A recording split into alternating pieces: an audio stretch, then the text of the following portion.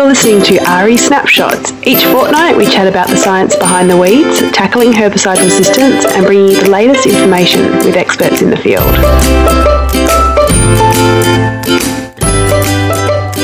Today on the podcast we're speaking with David Minke. He's the Executive Director at WA No Tillage Farmers Association.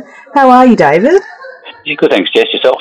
Not too bad. Unfortunately, though, for the farmers in the western parts of Australia, we've had a pretty dry start to the season, and this is obviously has many implications, but what I wanted to know from you is, what are some of the implications when it comes to weed management in these kind of conditions? Yeah, Jess, no, it's going to be very complicated to manoeuvre your way through this season in weed management for various reasons. One is, you know, your weeds are going to be patchy emerging this year, so you're going to have pretty late emerging weeds once we get the rain coming up, and the implications for that. And we've also got complications for the early germinated weeds, which are now older, they're stressed because of moisture conditions. And we've got a further complication of pre-emergent herbicides sitting in soil, which may be decaying or not. So there's a whole heap of after management decisions that the farmer's got to take into account. Yeah, definitely.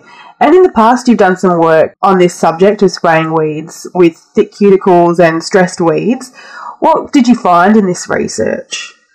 Yeah, no, it's actually good to dig up the now 20-year-old research. But I think it's very applicable to every 3 or 4 years we dig out this research and put out a press release on it. So basically what we did a lot of field work around the state back in the mid-90s, just looking at different environmental conditions and what sort of stresses that was putting on weeds and what actually dose of chemical we needed to kill it. What was the most interesting thing we found was that the usual moisture stress and warm, hot conditions led to a decrease in performance of most herbicides. But what we found was that once the weed becomes stressed, the cuticles thicken up. And once the cuticles thicken up, the plants don't return to like a susceptible state. So if you've got a stressed weed now and it rains next week, it will never get back to being a very susceptible plant. Right.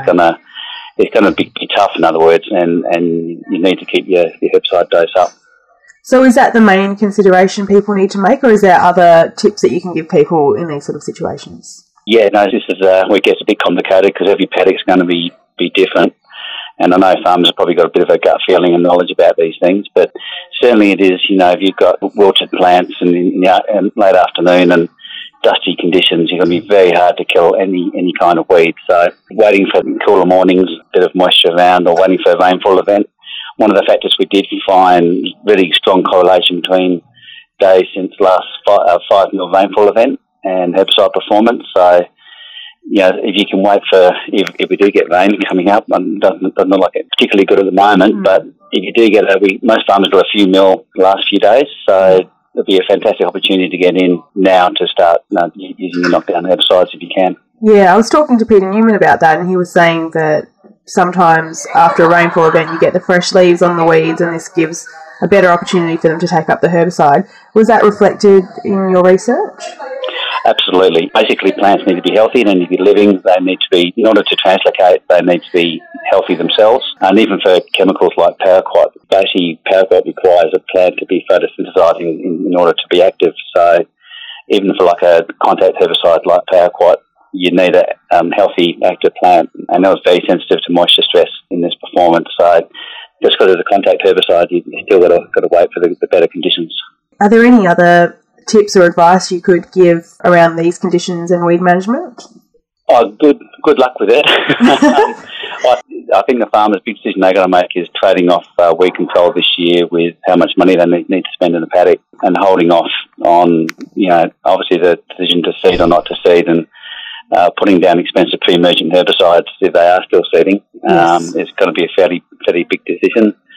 My gut feeling, I think one of the big decisions they've got to make is if they have put herbicides down under dry conditions a few weeks ago, my gut feeling is that not much of that chemical will be left in the soil. Okay. They decay quite quickly with any kind of moisture. So your decision around the early post-emergent weed management has to be fairly carefully managed. Yeah, for sure.